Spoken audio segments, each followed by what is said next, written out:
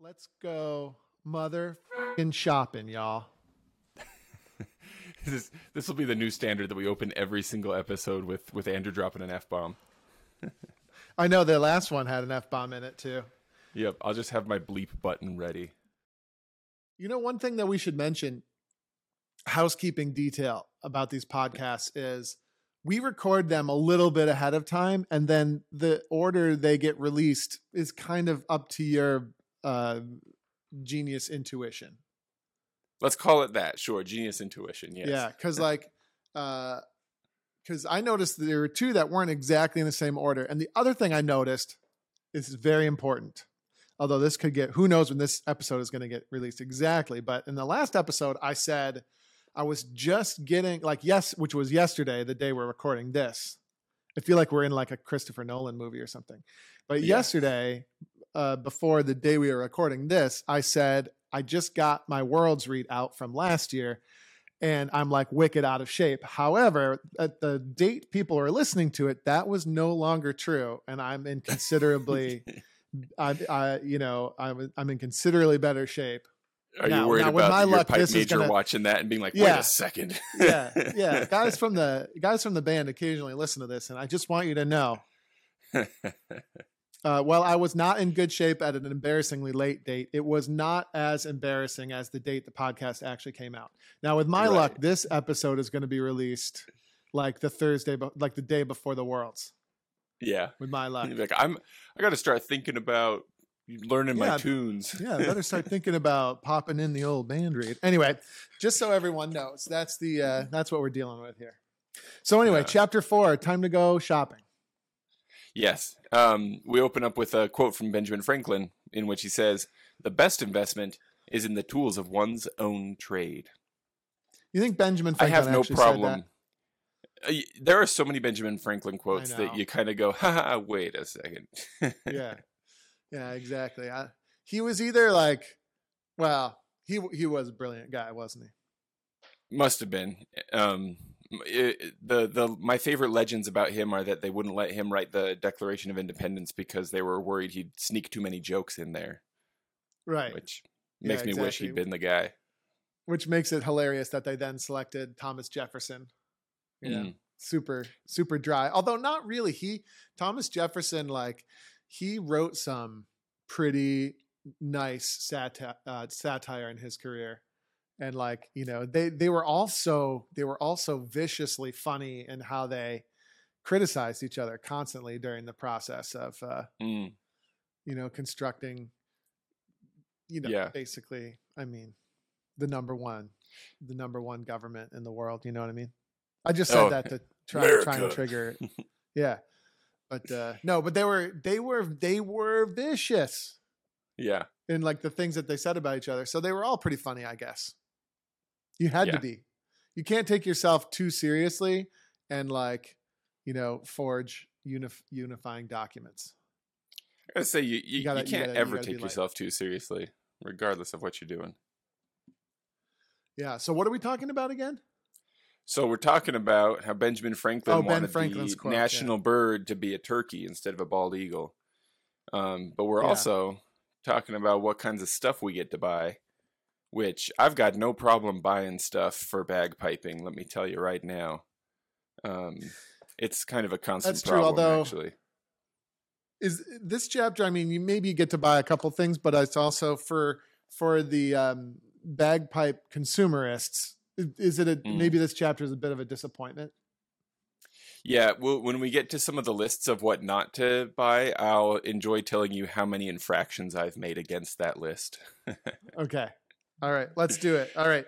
Give me what you got. Yeah, let's open up with, we're getting into the right frame of mind here. The first step toward achieving our goal is a tidy and distraction-free space to practice in. Yeah. So, starting there. Yes. You say distractions are the junk food of focus. So I'll tell you, for me personally, maybe to get the ball rolling on that, Andrew, right now, I'm very fortunate that like where I'm recording from right now is actually a shed in my backyard that over the last few years I've fixed up as my workspace. And it's like my man shed too, so I get to practice out here. It's very convenient for me. My pipes are always out. Nobody out here. It's just me. But it used to be that my best place to practice was in my truck with practice chanter, obviously. I'd hop out of my truck for the piping, but there was nowhere for me at home. Absolutely nowhere. And so the best thing I could do was just always have a practice chanter in my car, and just practice when I was out working. So, where you find a space, it might be different for all kinds of people. It might be that your local park is your space, but what can we say about trying to avoid distractions? Man, it's like it's such a key ingredient to really being successful. Is you have to find a place where, when push comes to shove, you can focus. So the dojo cave is this mysterious room with no windows that I just kind of stumbled across last time. Carl Donnelly, the secret dojo. What do they call those guys? He's like a secret. He secretly does all the power hard behind the work. throne. Yeah, something like that. Yeah, exactly. He's sort of the hand to the king. Wait a minute, no, that came across wrong. But no, but anyway, he decided to move to France. So when that happened, I decided to move the office to someplace small, and just all I needed is just a square box. I was also watching a lot of the Casey Neistat vlogs, and his space was so cool, and I wanted a cool space like that. So anyway, I found this cool room. I think, see those bricks? They're painted over, but I'm pretty sure those must have been put down significantly before the Civil War. Right there. Yeah. Speaking of 1776, I think this place is the first ever studio in Troy, New York was maybe, I'm not quite sure if it was a big deal in 1776, but certainly by the 1800s, Troy, New York. It's like that. Those are chunks of the original Plymouth Rock right there. Yeah, could be. But fun fact, Troy was the richest city in North America, or the second richest city in the world or something at some point per capita. Was it not anymore? Or... I'll tell you that much. Yeah. Collars. Troy made collars. And there would have been a lot of commerce passing through Troy, because Troy is kind of where the Hudson River kind of comes to an end. And the Erie Canal sort of begins nearby, but they didn't have the Erie Canal back then. So so all the lumber would have probably come through this area. That's a good point. And other natural resources in order to make its way to other places. But I digress. What were we talking about? Yes, that's where my office is. It's on point. Yeah, at some point we'll get around to talking about what we're talking about. But even in here with no windows, and it's all set up exactly for operating the business, even in here I really struggle with distraction, because my phone still works in here, and so does my internet. So when things get serious, you have to get serious about consciously eliminating all distractions. I have a little bit of a checklist. That I can follow, when I really need to discipline myself to get things done. And, and it'll all depend on what exactly I need, but, closing out all those browser tabs, making sure all the chat apps are exited out of, you can physically turn off your phone, and then, you only turn on what you absolutely need to focus. And then if we're talking about practicing the bagpipes, usually you don't need the internet for that, for the actual good, intense practice. So you can just power off your devices and then get down to work and actually get the practicing done. But you really have to have that. And so many pipers that we've come across, that's just an ingredient that they haven't figured out, and it's not going to work out well for them until they do. My kids, you'd be surprised. Oh, my kids come in and bother me a lot, or my pets come in and bother me a lot. It's wait, you can't figure out how to practice without a pet bothering you? This is a big problem. This is a way bigger problem than, the fact that you have a bunch of crossing noises, or, that you're struggling to memorize. I mean, it's we have to figure out where we can get that practice time undistracted. But so there's gotta figure that out. There's a sentence in here that I'm trying to find right now that I just thought was a lovely little piece of writing, that you say something like, feed and water your kids, feed and water your pets, and feed and water yourself. I think it says nice. feed and water your spouse. Does it not?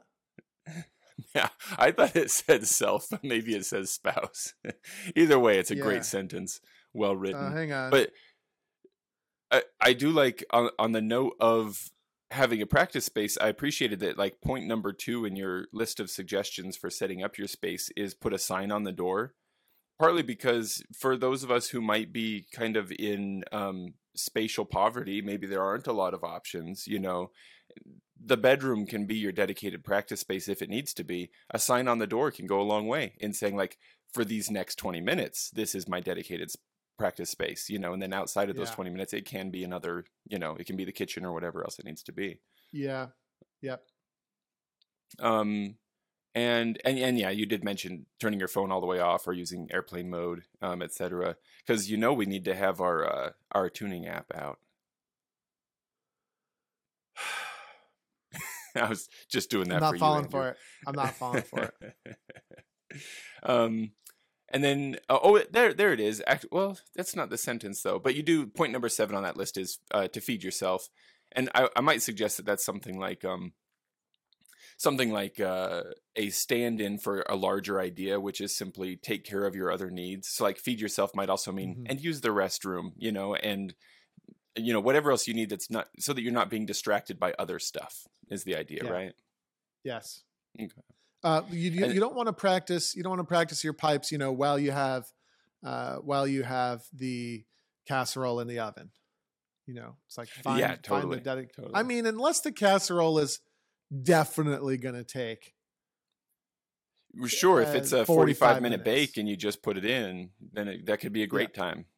Yeah, but that would be. I think it'd be generally a bad time to like make your general practice time is like, oh, if I have a little bit of spare time while I'm cooking dinner, I can play a couple tunes on the pipes. Like that could be cool just for fun, you know? Sure. That could be a cool fun thing that you do is you just have the pipes nearby and you're killing time while you're making dinner. So you want to play a couple tunes like that could be fun, but for real practice, which we talked about in a recent episode on the podcast, like real practice is uncomfortable and requires total focus to do it right. Yeah. So planning ahead something dedicated makes a lot of sense. Though I do like Sean Cunningham is the whistle tutor guy, and he has this thing that he pushes for where you always have a car whistle, always have a whistle in the car, so you can just pop it out and play whenever you're waiting for something. I love the idea of having a kitchen practice chanter or something like that. Just like it's on top of the fridge, so you can grab it whenever you want to bust through a tune. But I do like this, Andrew. I feel like this is insightful, where you mention time spent inside of your dedicated practice space does not score you any points unless it's actually focused and helping you improve. Yeah, I see that. We all know those people. Yeah, I'm one of those people where like they just can't ever put the phone down. You know. You even probably know those people at band practice, right? They just can't put the phone down. And it's like, and I definitely go through phases where, let's face it, I've become a little too dependent on the old phone, but like, you know, it's important. And I think that's probably normal and probably the way the world is right now. But then eventually you have to tell yourself, bro, it's like, you got to put that phone down and just refocus your energies on the things that are important just for a few minutes. But you can't be texting with your wife about, you know, the things on the honey-do list while you're practicing. It's just not going to work. It's multitasking. You know, maybe we can do a more in-depth episode on multitasking at some point, but we can't do it. It doesn't actually work. We talked about Bob Ross a little while ago and the joy of painting. And just on the same theme of public access television in the United States, you remember that absolute banger from Sesame Street when Ernie wanted to learn how to play the saxophone? Put down the ducky. You got to put down the ducky if you want to learn the saxophone. You got to put down the celly to put down the phone if you want to learn to play the bagpipe. Something like that. I use that every time people at the dojo start to insist that digital tuners are good. I start to bring that song back into circulation around the dojo. Yeah. You know, got to put down the tuner if you want to play rock and roll. You know what I mean? Oh, there we go. Put down the tuner. Nice. So then we hit the record. It's just such an insultingly. it's just the Sesame Street song is just so insultingly like correct, but it just is so insulting because it's a kid's show. And Bert is telling you to put down a rubber ducky. And it's just so great. It gets to the heart of the matter. I love it. Anyway. It really does. Yeah, let's talk about recording. You mentioned that Reed Maxwell, who's the drummer with Simon Fraser, once said that he said, focus on the field and enjoy the performance later when you listen back to the recording. And then you also say that's where improvement lies, in listening back objectively. Having read this chapter, I did a session yesterday and I recorded way more than I usually would have and listened back and went, oh man, is my bottom hand out of tune. I'm so used to focusing on my top hand because that's usually where the tuning problems are. I'd kind of just stopped paying attention to my bottom hand, but my B's and my G's were nasty. And if I hadn't been listening back, wouldn't have even thought of it. Yeah, I think a lot of stuff comes out in the wash and you're able to get perspective. I think when you're playing, first of all, when you're playing, you want to devote all your focus to doing the things that you're trying to do. Okay. And therefore, the more analysis that you do, the more bandwidth, let's call it, is getting chewed up by analysis and not by focusing on the things that you want to do. I think that was Reed's point. I think that's Reed's point. It's like, you don't want to be, when you're competing on the field in a top grade 1 band and you're trying to win the world, it's like, you don't want to be like thinking about, oh, I think somebody near me, I think their B is slightly flat. And like, that's, you don't want to be, or I think or in the drum corps, maybe, like, I think one of those roughs was a little bit sloppy or something. It's like, man, you don't want to use your bandwidth to think about that stuff because that's already happened. And it's time to just ensure that no other bad things happen and that lots of good things happen through your focus and tending to business the way that you need to do it. And so we don't want to spend that analysis while we're actually performing or practicing if we can. We want to be allocating our bandwidth to playing the best that we can play. But even putting that aside, let's say that analysis was possible. Well, what about the deep analysis that you want to do? Like we've talked in the past about how rhythm is the foundation of a lot of the different fingerwork fundamentals that we're going for. So yeah, it's true. You might be able to notice when you play that that you're having crossing noises, but it's only going to be through some real in-depth analysis, taking the 100,000, 10,000 foot view of what you are actually doing, where it might occur to you like, wait a minute, the rhythm doesn't seem right either. And I wouldn't be surprised if by just taking the rhythm more seriously over the next, couple of practice sessions, if things might, get a little bit cleaner, and maybe that's the thing that I'm missing. Or it could be other simple things too. Like, crossing, you can make your laundry list. You might even notice it while you're in the act of playing, but then maybe listening to the recording, you could just come to some subjective conclusions like, wait a minute, I just need to relax. I'm trying too hard here. And then by doing so, a lot of these things might smooth out a little bit, and it'll also put me on the right kind of footing I need to actually be able to move forward and improve this thing. So anyway, recording is super important, and in my opinion, should be a fixture in your practice room. And then in the book, I say it's to the extent where you should have a dedicated recorder that stays in that area, that's always primed and ready. I can see mine from right here.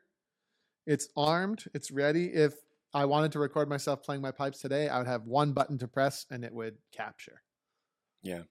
Beautiful. I don't have to open any iPhone apps. I don't have to install any gear. I don't have to ask my wife to borrow the USB cable because it's not charged. The recorder is always primed and ready in the practice room to grab a really nice, high quality recording that I'm going to enjoy listening back to. Well, I might not enjoy it, Bob, but but the sound quality will be conceptually enjoyable. I got one of these after talking to you a while ago because I'd saved one of my old phones, which I used to always keep my phones in really protective cases so I can resell them to try to get some value into my next phone, But this one time I was like, wait a minute, I'm going to hang on to this one. And initially my motivation was I'm going to put all my social media on this phone So then I can turn off social media when I need to and put it in a drawer, and kind of keep the two things separate. I love the idea, but it doesn't quite work. It doesn't. And I have a highly addictive kind of personality anyway. Like, man, I'm in danger all the time. But now I'm very happy to have it as like a dedicated recording device. That's what I used last night too. Just pop that thing into it and hit record. It's very handy. Yeah. I mean, so I think that you're going to take baby steps to get started. And I think that little attachment for the iPhone is really good. I like it a lot, but it's also not necessary. I have a friend, my buddy Chris, who is just he's a solid piper. He just became pipe major of the Salt Lake Scots, and he's one of these guys who plays for dancers. He can go for hours and hours, and he just sounds so solid all the way through. Like he'll have a second set of pipes so he can swap them out because he can still go when the instrument's worn out. He's entered during COVID. He did a ton of contests, and he would put his iPhone under some blankets. He'd just put it on the bed and put pillows and blankets on top of it, and then he could play in the same room, and the audio came through great just from the built-in mic. So there are things you don't have to spend a bunch of money to be able to record yourself for sure. Yes, although a little bit of money can go a really long way. Hey, that's the point of the chapter, right? Yes. All right, let's keep going. What else we got? Yeah. Yep. Well, the one other thing that I liked about that section is you did mention that it can simulate the nerves of competition or performance to record yourself. I do. Yes. I do that all the time. A trick on myself, be like, I'm going to imagine there are 1 million people watching right now. Can I play it under pressure? We should do an episode on that too. We should do an episode on that for sure. There's a couple of principles that if you adhere to them, the recorder can be a phenomenal tool for dealing with performance anxiety and nerves and helping to train yourself to produce your best when you are under pressure. There's a couple of key principles that are pretty fun, but that's just a teaser for a future episode. Nice. So then what about metronomes? You mentioned possibly purchasing an amp. Do you feel like that's the best versus an earpiece that you could use to hear your metronome? Tell me about that. Yeah. So the earpiece is definitely perfectly fine for starting. But then the amp is the best because if you are recording yourself, it's logistically very difficult to both record your pipes and something that's coming through an earpiece, unless you want to invest in some bizarre multi-tracking technology. And by the way, if the multi-tracking synchronization ever gets even slightly off, then you're not going to get the results. So the amp is just really good to have for playing with the metronome. And then just a brief timeout to discuss, why we advocate the metronome. It's because the highest ideal you can achieve as a piper is to achieve pure automaton robotic status with your playing, with no expression in it at all. You just want it to be perfect robot, almost like artificial intelligence was playing. That's what we're going for, right? No, that's not it.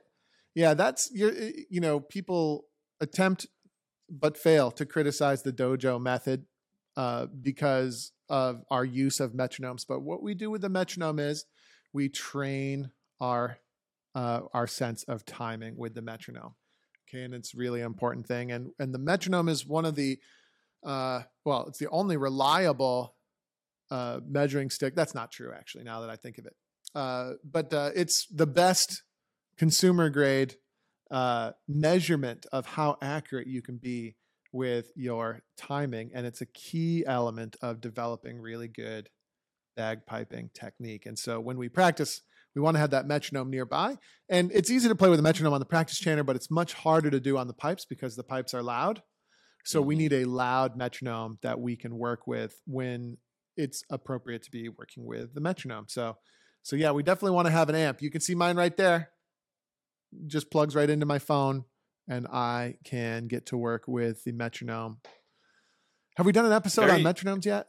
We should do that too. We should. And one really nice thing about amps is just that they are so ubiquitously all over the place. It's really easy to find used amps. A lot of guitar players getting rid of their old gear all the time.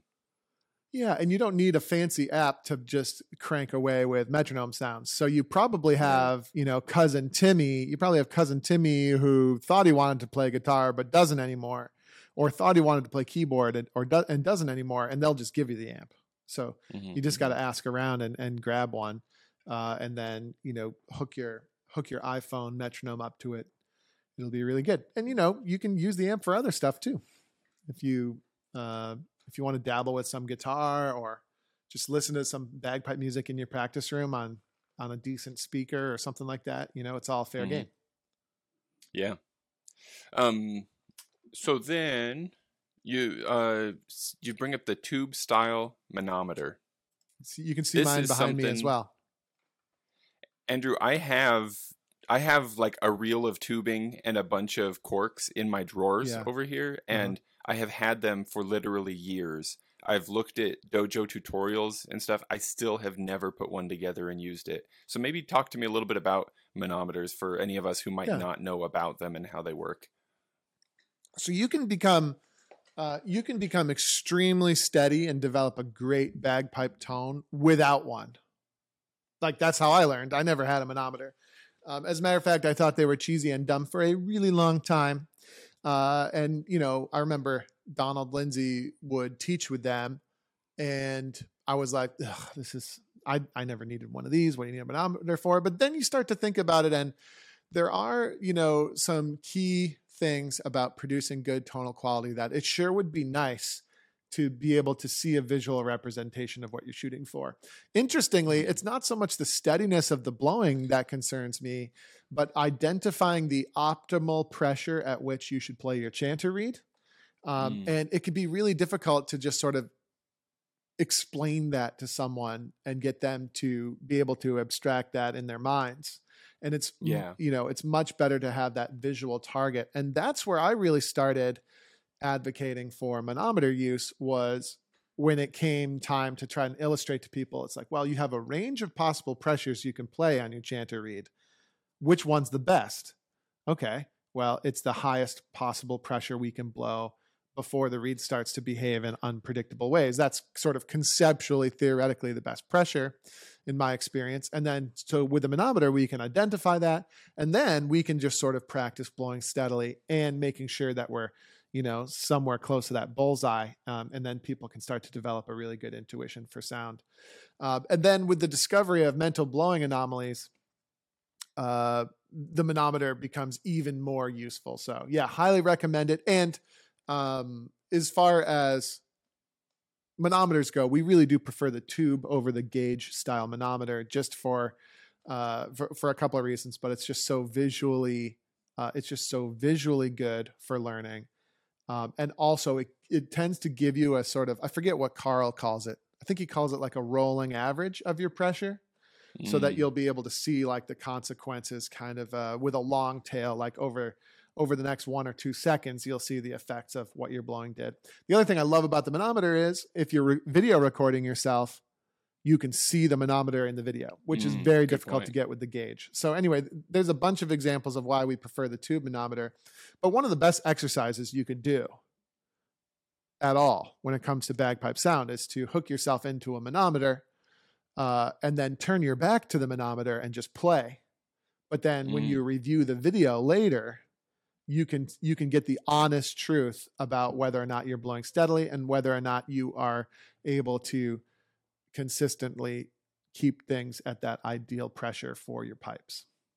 Yeah, that makes a lot of sense to me. In spite of not having assembled my manometer personally, I do have like a very clear and vivid memory when I was in high school in pipe band, and the instructor got out a Peterson 420 strobe tuner. I don't know if you've ever seen one of these before. It looks like a piece of equipment out of like... I think I have one over there. You have one? They're a big box, and I think that this kind of era of technology is so cool. Heavy metal dials and stuff like that, But she would park us in front of those.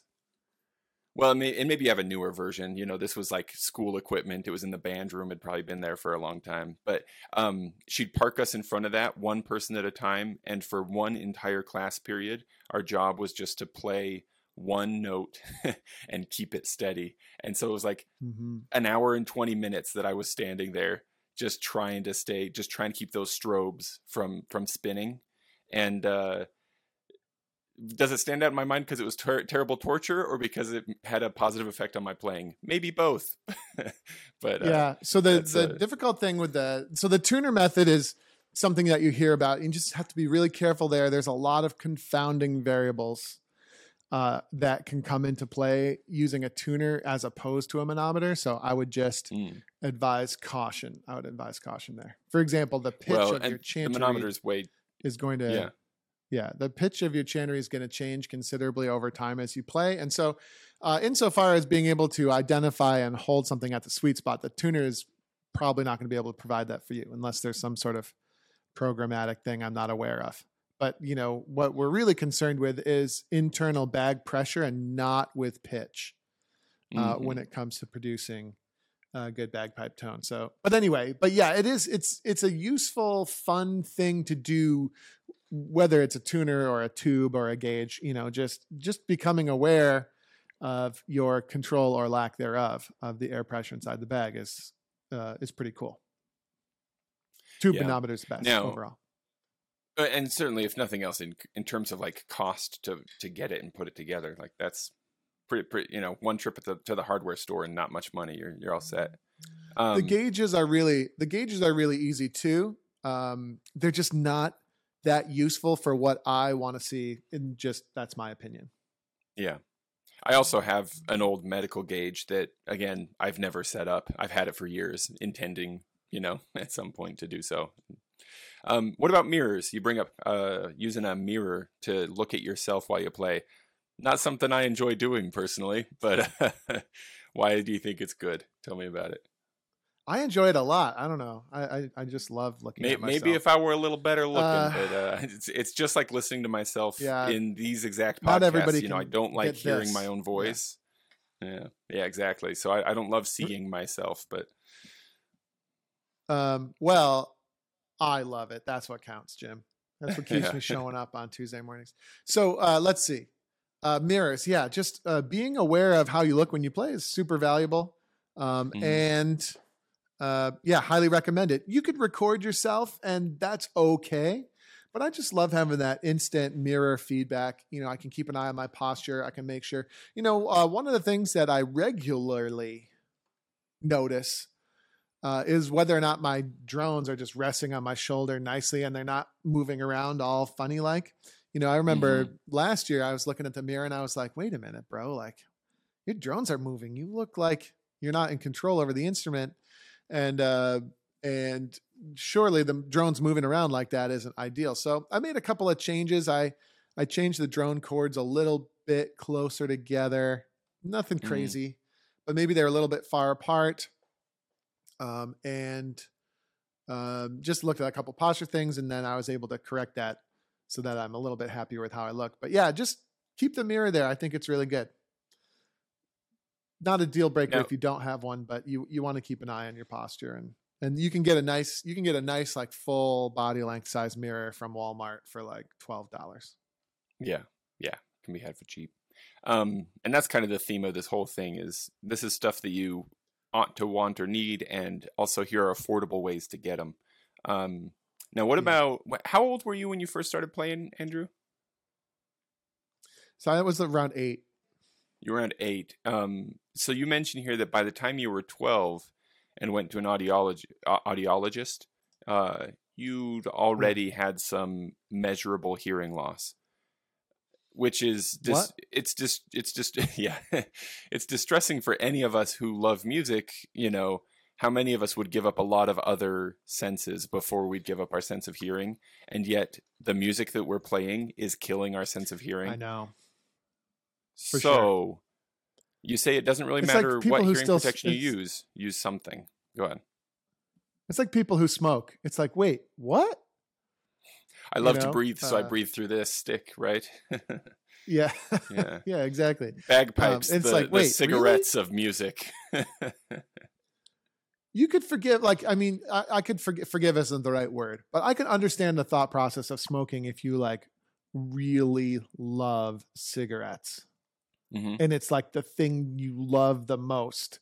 And so you're willing to sacrifice certain areas of health because you love cigarettes so much. But then like, that's not the impression I get with smokers. But anyway, it seems like an extreme analogy, but then you watch pipers who are just like, oh yeah, earplugs. Ugh, I don't want to play with earplugs. That's just stupid. It's like, what?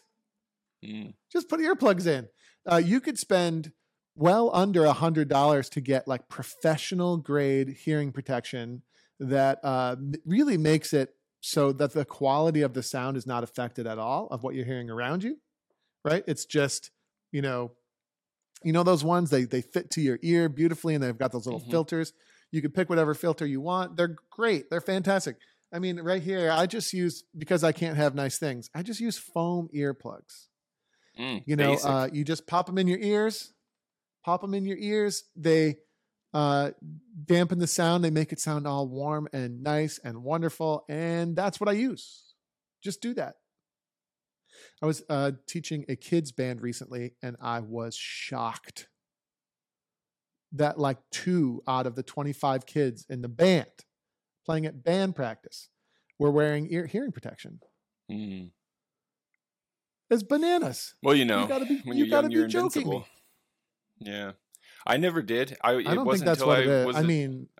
I became an old man before I started using hearing protection. It's like not until I had lost some hearing. I have significant, well, it was partly because of a sickness I once had, but I have pretty significant hearing loss in my right ear. And realizing like I'm almost down to 1 ear. I'm like at 1.5 ears right now. That was when I finally started using it.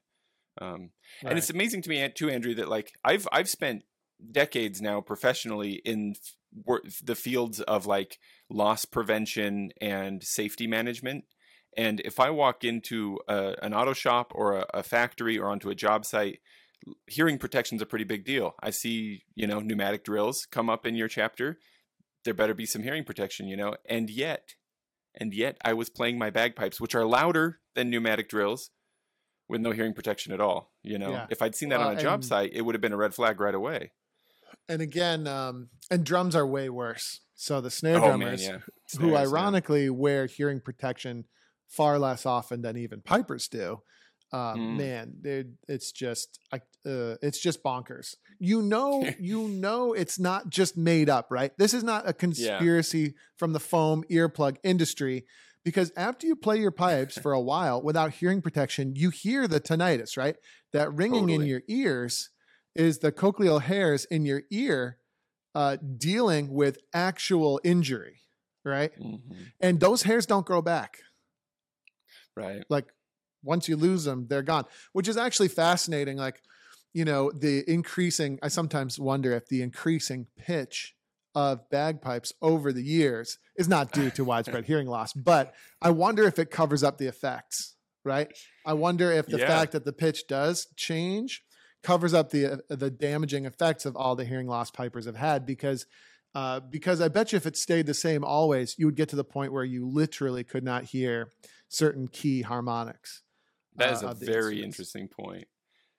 And it also makes me think maybe the poor snare drummers, like if they've been drumming for any significant amount of time, have just lost so much hearing that at this point to use hearing protection would make it so they couldn't hear their drum at all. So now they have to just I doubt that. Leave it out there. But also, so snare drumming is like what you would call a broadband sound, right? So the snare drum is producing, it's not any specific frequency that a snare drum produces. It's just a wide range of basically all the available frequencies. It's like bright white light, kind of, there's all the frequencies are there at once. And so like that detail work, as far as like the fine pitches and stuff, probably isn't quite as urgent. But for the pipes, it definitely is, right? Your ability to hear those high level harmonics, that's a big part of being a good bagpipers. You got to be able to line all those up. You can't line them up if you physically can't hear them. So yeah, it just gets weird. Just wear hearing protection. Yeah. That's it. Do you find that with hearing protection in, you can better pick out, like what you're listening for to tune, etc.?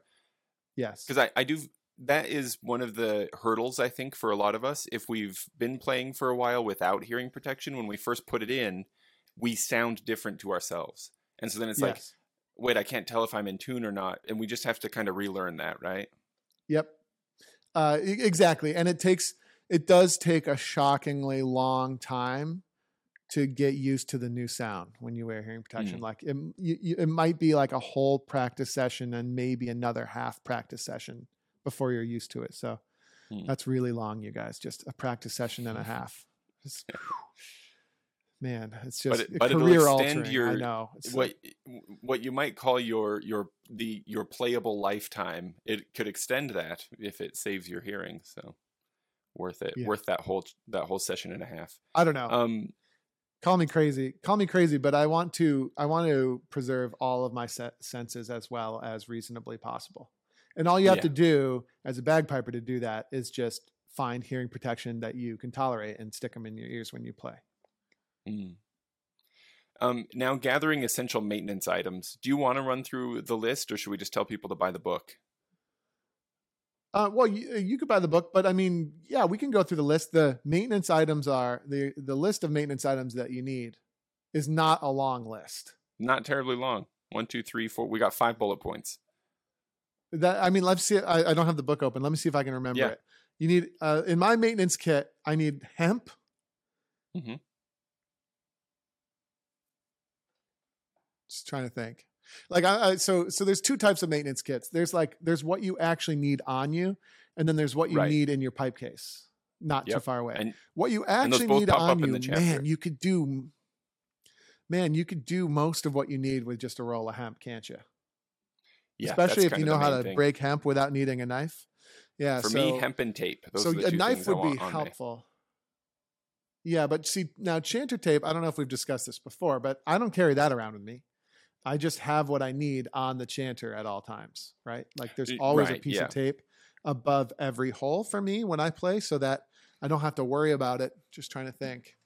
I need all 3 of my digital tuners. Mm-hmm. No, we don't even need that. Let's see. What do we need? I think hemp is basically it. Yeah. Did I miss any? For the take it with you, you have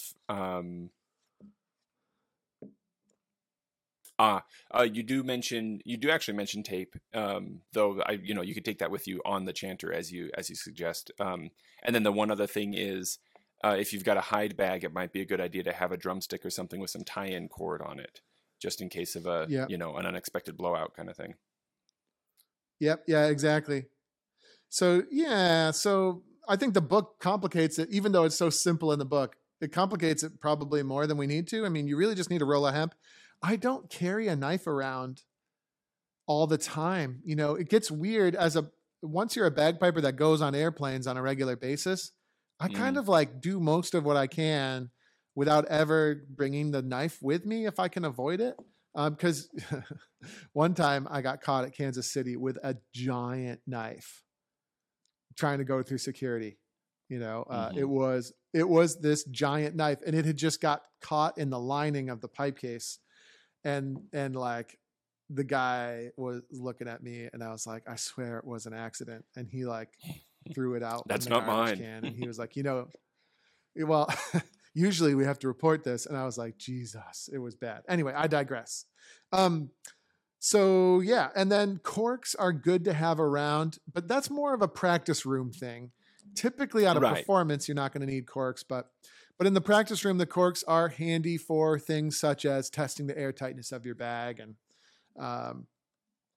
so on and so forth. And maybe like working on the blow trick with just one drone going, you could use 2 drone corks. Those could come in handy.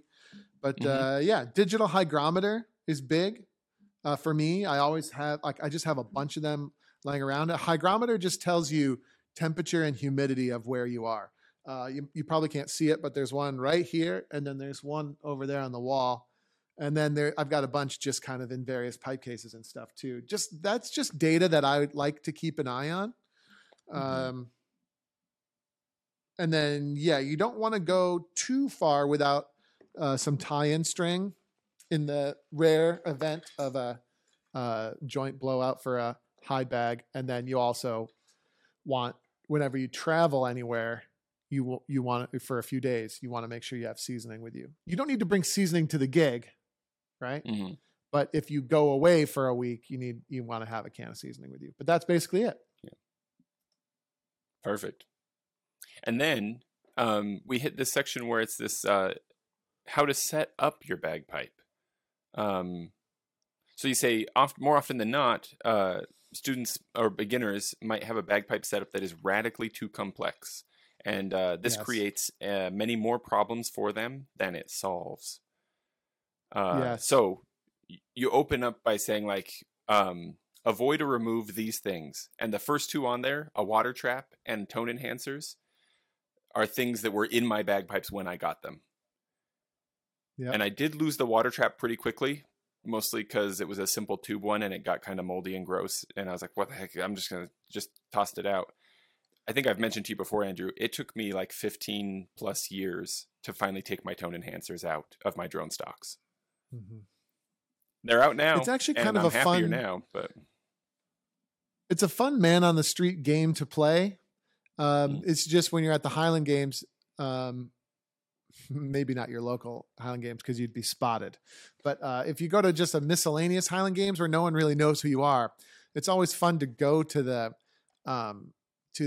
bagpipe merchant's table and tell them that you're ready to buy a set of bagpipes and see what they try to sell you.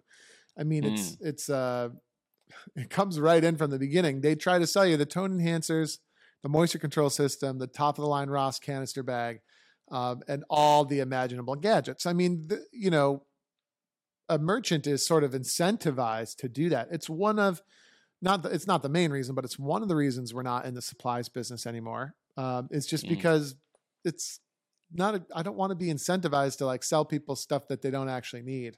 And it's tough when, as a bagpipe merchant, the person is asking for, gadget 1, 2, 3, 4, 5, 6, and 7, plus the new fancy digital tuner.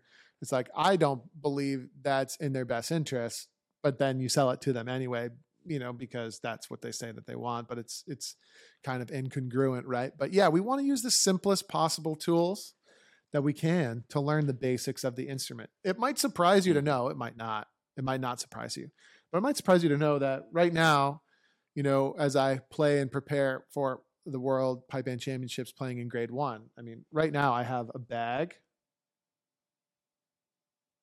and that's it.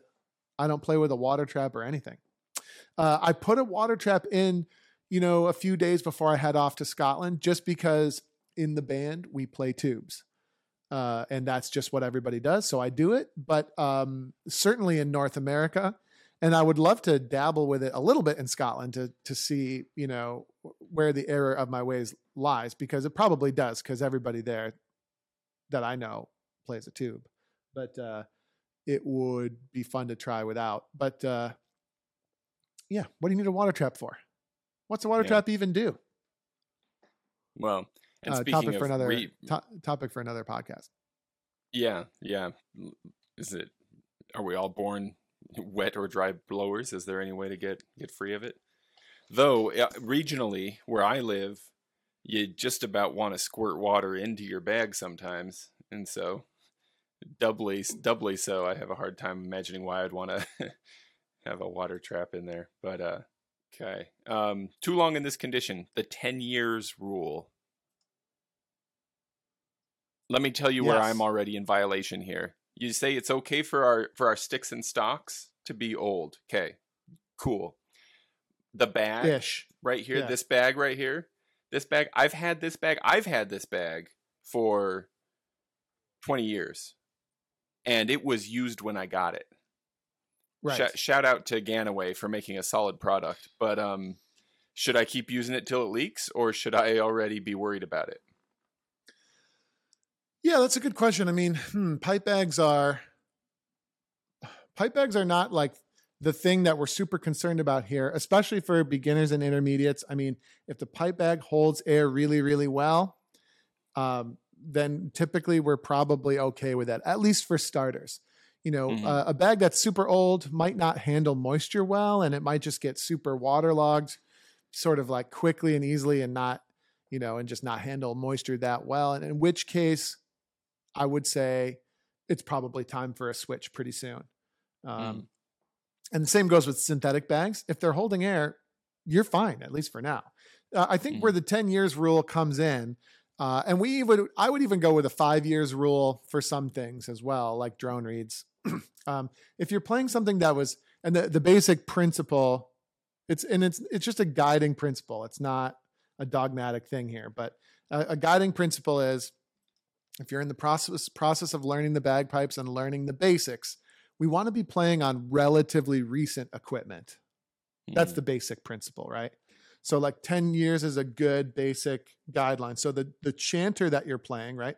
As many of us know, chanters have changed a lot over the years. Yeah. And they continue to change year after year. So if you're playing a bagpipe chanter that's older than 10 years, you might be experiencing problems not due to you, but just due to the fact that chanter is kind of outdated. A modern reed made in 2023 might have a hard time sounding good in any chanter made in 2003. And again, that might not be true. And expert bagpipers, they might still be playing that chanter that they got in 1987 because that's how they get their hallmark sound. But I'm just talking about, generally speaking, for beginners, we want to be on relatively modern equipment just so that we can rule outdated equipment. We can rule that out when it comes to troubleshooting problems. That's the main reason. And then even the sticks, maybe 10 is probably aggressive, but if the drones are older than 30 or 40 years, it might be something to consider to get a more modern set, at least for the learning process. The legacy drones and the really awesome sounding drones from longer ago, they might indeed be awesome, but they might just need a little bit more experience to really get those puppies purring. Yeah, this can be one of the tricky things of getting started if you get started on a used set that you inherited from a family member or neighbor or friend, or if you get a used set, cheap on a classifieds page or something. There's value in preserving that set, but maybe you need to be a slightly more experienced piper to know how to handle that set, and it could become an obstacle for your learning. So that is a challenge. Okay. Yeah. So then one list to rule them all, you kind of, by the way, go ahead. I was just going to say, if you're in that position where you're kind of using a hand-me-down set that's really old or whatever, it's just something you want to put on your radar. Just be aware of it. Maybe these pipes are something that I want to come back to, and maybe I could even borrow a more recent set from somebody, just to maybe test that theory. And then suddenly you realize, oh, it's way easier to tune my drones with these. And that just might be because it's more modern equipment that's sort of more ready to do the task right now. And those other pipes might sound amazing, but it's going to require mixture of tenor and bass drone and, different type of bag and more command over the absolute steadiness of the instrument or something like that. Well, and I can imagine it being a not uncommon situation where a new piper might be living in a place where the pipe band that they're trying to play with is perhaps, run by people who are also relatively new or inexperienced pipers themselves. And so then when they're all together trying to get their pipes to play nice together, they might not realize, oh, wait a minute, Bill's chanter is from 1987 and Frank's is from, 2003. And then Sally's, is even older, and maybe not realizing that inherently is going to make it difficult, if not impossible, to get these pipes to play together. Absolutely. 100%. So you kind of wrap it up with a rehashing of the list. You kind of just give us here's the rundown of the bare essentials that you ought to either have or be looking to get as soon as you can. And that's kind of it. That's our shopping day. That's our retail therapy section of the book right there. Yeah, it's kind of like anti-therapy, but it can be a big relief to just whittle things down to what you actually need and then to get after it. Simple tools is great. We want to eliminate all these fancy gadgets and complicating factors because then it's just us, and if there's a problem, you want to know.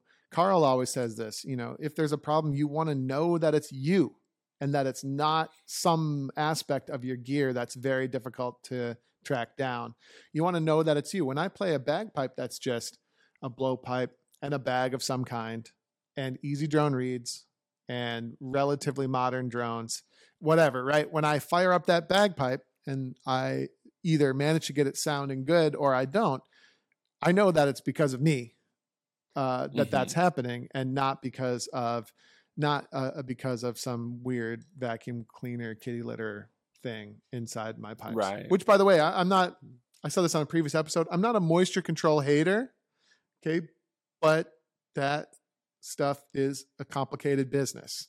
And bagpipes are complicated enough. Complex might be a better word. Bagpipes are complex enough without more stuff added in. Right. So we got to get comfortable with the basic complexities of the instrument before we get into the complexities. For sure. You know, that just seems obvious. You know, the go-to analogy for me is, if you were going to learn to fly an airplane, would you prefer to learn on a, Boeing Dreamliner or a basic Cessna? Like, which plane would you prefer to learn the basics on? And I don't think you need to know anything about planes to know the answer. Right. And then as your general skill and knowledge and experience increases, then you can fly airplanes that contain more and more complexity, as that complexity is actually needed. I think the complexity of the Dreamliner is probably there to just ensure the absolute maximum safety for all the passengers, probably, and to deal with all sorts of contingencies that you might run into. But when you're beginning, you don't need to worry about that stuff yet. So these gadgets, these moisture control systems and stuff like that, it's not no never. It's just not right away. Start with your plain vanilla ice cream and add sprinkles later, to use yet another analogy, right? Yeah. Understand why you need it before you put it in. Right. And if you think you need it because otherwise your drone reeds are going to get wet, right? That's the exact reason I want you not to do it yet, because there are all sorts of common sense ways we need to learn to deal with moisture as bagpipers before we go to that extreme.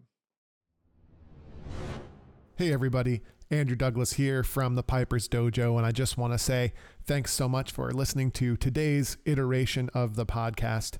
If you enjoyed what you heard here today, it would be super helpful to us and to a lot of bagpipers out there trying to find us if you could give us a top-notch review on whatever platform you're using to listen to this podcast, particularly Apple, iTunes, and Spotify and things like that. Your review would be really, really helpful. So if you have a moment today, definitely go over there and help us out.